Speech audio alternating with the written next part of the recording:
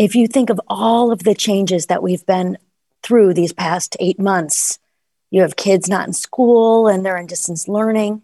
You have some parents who aren't at work and some parents are even out of work. You have adults and kids missing their friends and their family. You have a very enormous political climate that is happening. And then you have social justice reckoning. So it's not surprising that both parents and kids are feeling sad and anxious. We all miss our routines. And it's not surprising that parents are having challenges with their kids' behavior because they're also having to manage their own feelings and actually the behavior of other adults. In general, I just think there's a huge sense of loss, and this can lead parents to start questioning if they should be parenting differently during this time. And I just think you may parent differently, but your core values and the expectations that you have for your children can remain the same. Hi, I'm Cindy Lopez, and I'm happy to welcome you to our Voices of Compassion podcast series. I'd like to introduce our guest, Dr. Joan Barron. Dr. Barron is clinical director here at CHC. She has over 20 years' experience working with young children in a variety of settings. Her expertise includes infant and young child assessment, autism spectrum disorders, and developmental disabilities. She speaks Spanish, and she is an avid Tar Heel basketball fan. We are so fortunate to have her here with us today. This is an incredibly challenging time for families, and especially because most families are all under one roof these days. What kinds of things, like behaviorally, do you think parents might be seeing with their kids right now? Well, what I'm hearing about in my clinical practice is parents are talking about sleep disturbances. You're also seeing kids who are struggling with online learning, either not wanting to sit down for long periods of time in front of their computer. You also have kids who are just more emotionally fragile. So they're missing their friends and they're missing their ability to just go out and be with other kids without having to plan prior to doing so. So I'm seeing changes in sleep, eating, friendships. It's pretty much every aspect of a kid's life that is having some sort of change for both the child and the parent. So, Joan, how then do you cope as a parent with making changes to your parenting during this uncertain time? Well, I have a COVID mantra, and it is, my good enough is good enough. And I can only control what I can control. I think what makes this experience so different for parents is that we don't really have a prior experience to fall back on. Usually having a prior experience, you can provide context not only to yourself, but to your kids, as well as provide hope. And we're used to, as parents, being the guide about how to manage different situations. Yet this is a situation we have no real prior experience in managing. So I think the key is just remembering what are your values and what are your expectations, and doing your best to try to maintain them, while also trying to just be more flexible and trying to give your kids more of a sense of control. This is an experience. We haven't lived through this before, so we don't really know how to navigate it. And I think that's a good reminder for all parents. So, Joan, thinking about all of that, do you have any specific strategies that would be helpful for parents right now? Well, I use what I call my calm approach, even sometimes when I'm not feeling calm myself. But my calm approach is essentially a mnemonic that I use whenever I'm facing a problem. And honestly, I've used this approach not only with my own kids, but with other family members. And so when I talk about the calm approach, I think in terms of the C, meaning connect. Before I tackle a problem, I think it's so important to connect. And you can connect in a variety of ways. You can ask your child, what are you listening to with your earbuds on? Or did you hear the latest? Or did you know something that happened today?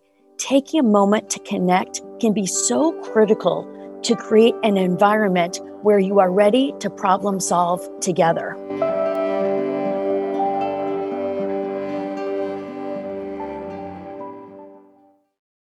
And then the next phase is asking, not telling. When a challenge arises, it's so important to have a collaborative problem-solving approach together. And one does that by asking, not telling. So, for example, you might say, we only have this amount of money. How are we going to stretch it to get what you want? Or, let's see, how important is it for you to do this? And then the next phase is leading with problem solving, or the L.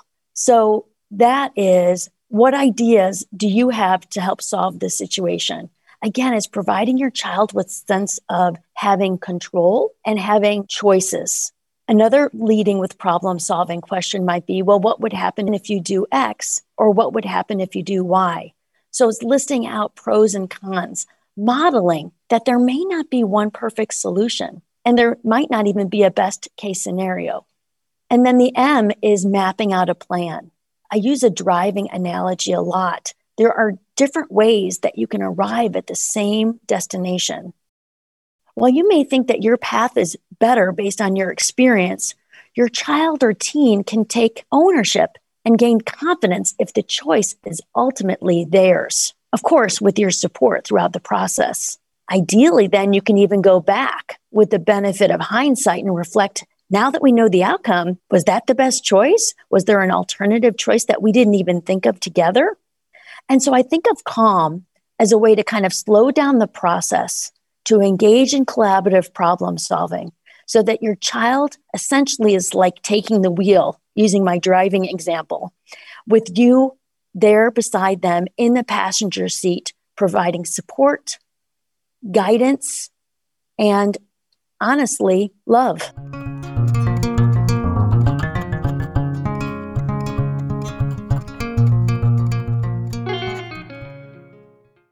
That's great, Dr. Barron. That's what we need these days. A little bit more calm, a little less reactivity, a little bit more calm. So you talked previously about flexibility as a parent. And it seems like using this technique does require some flexibility on the parent's part. Can you maybe talk a little bit about what that might look like as a parent? Well, for example, one of your values might be homework first, and that takes place before other activities. And that's where that flexibility comes in. Pre-COVID, you might have said, no, you can't do all those other activities because your homework comes first. But now you might be flexing and saying the homework's important, but it is important also to get outside and get some exercise. It's also important to take a break. And so I think it is staying true to your values that schoolwork and homework are very important, but being flexible with showing that there are other aspects to a kid's life that are equally important, especially during this time. Yeah, love that. The other thing you talked about is a roadmap, right? And I was just thinking that it might be kind of scary for a parent to kind of let their child map out their own plan. Could you speak to that a little bit? Like, what would that look like? How can parents do that? Well, honestly, I think you can start with small aspects that may or may not be life-changing. So, for example, even when you're out driving, you could say, we can go this way or this way to go to Target to pick up your shoes.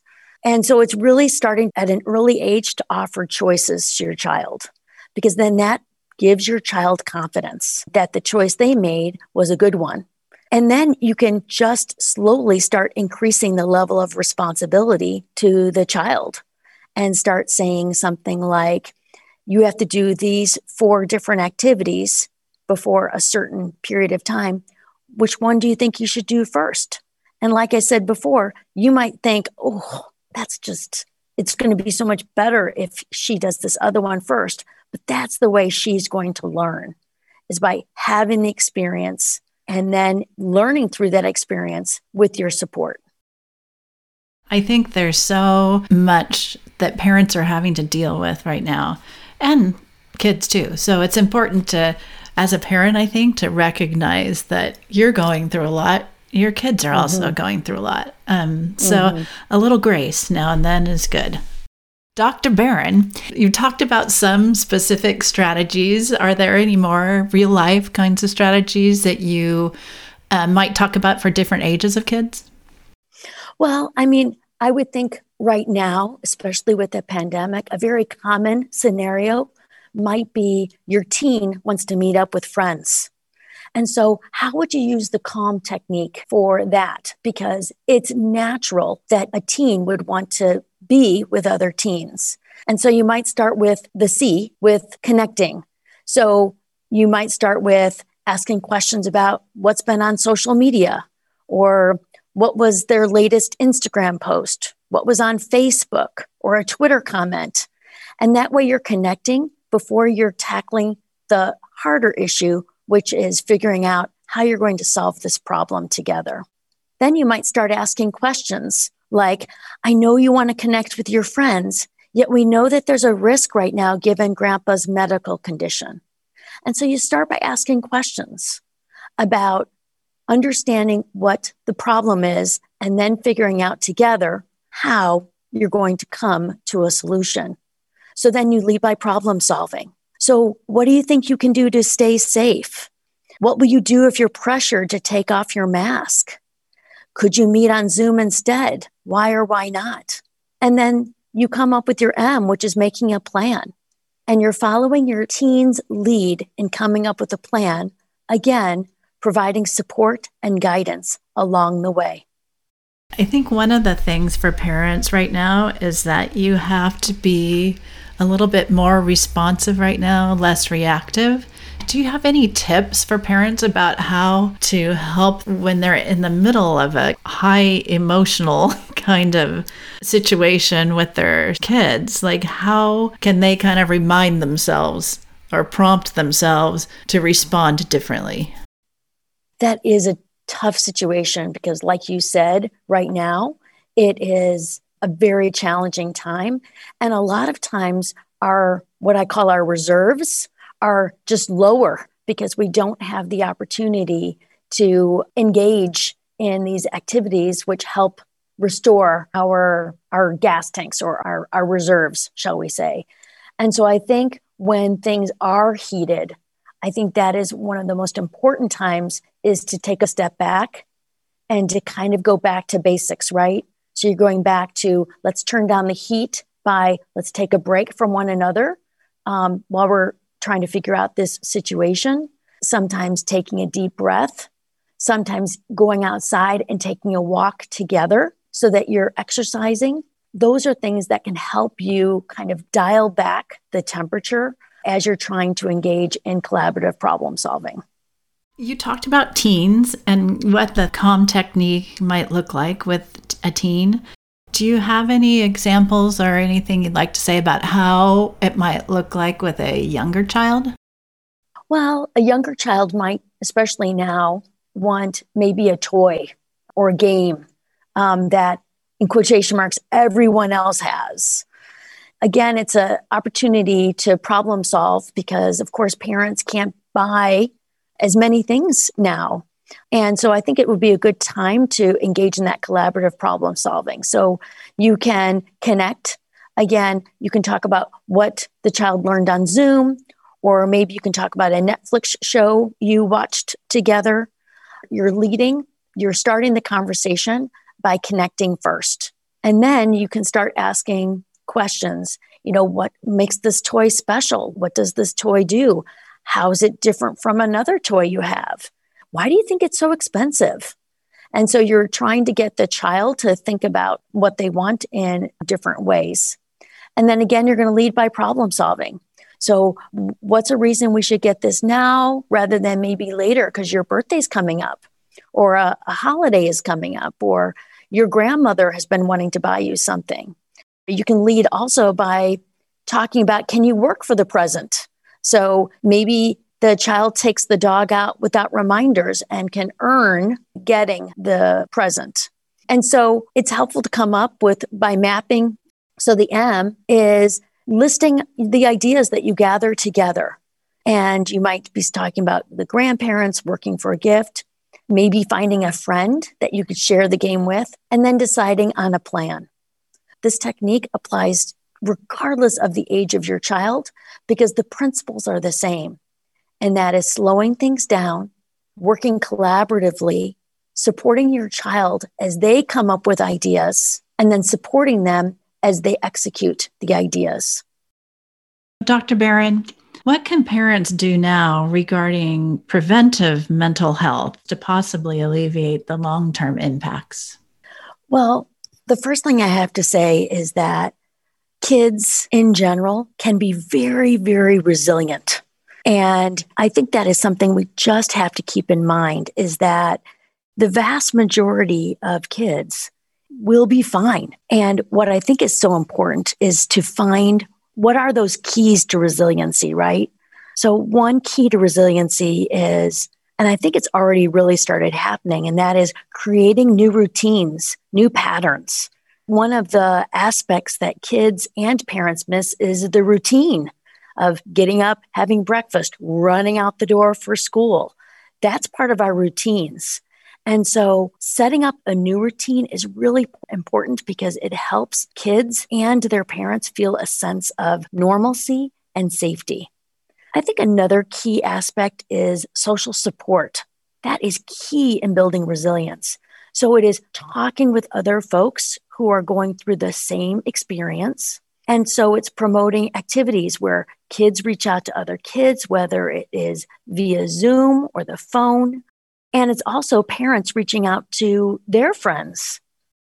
And then I think another key piece is really modeling for your child how to get through this hardship with honesty, with a little bit of humor, maybe a lot of humor, and also trying to be realistic.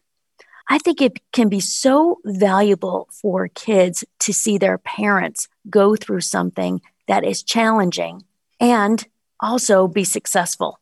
It really helps kids cope when they find that their parent can go through adversity and experience success. What makes this different is that the adversity that the parent is going through is very similar to what the child is going through.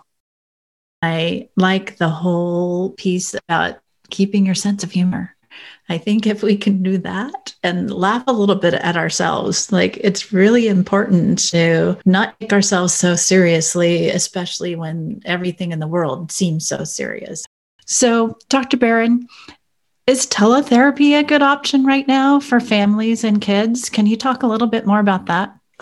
Teletherapy has been such a support during this time. I think when the shelter in place first started, there were some bumps as we learned as clinicians, as well as kids and parents. And over the past few months, what has been great is that both parents as well as clinicians have learned together about how to use this medium so that kids and families feel supported by the clinician.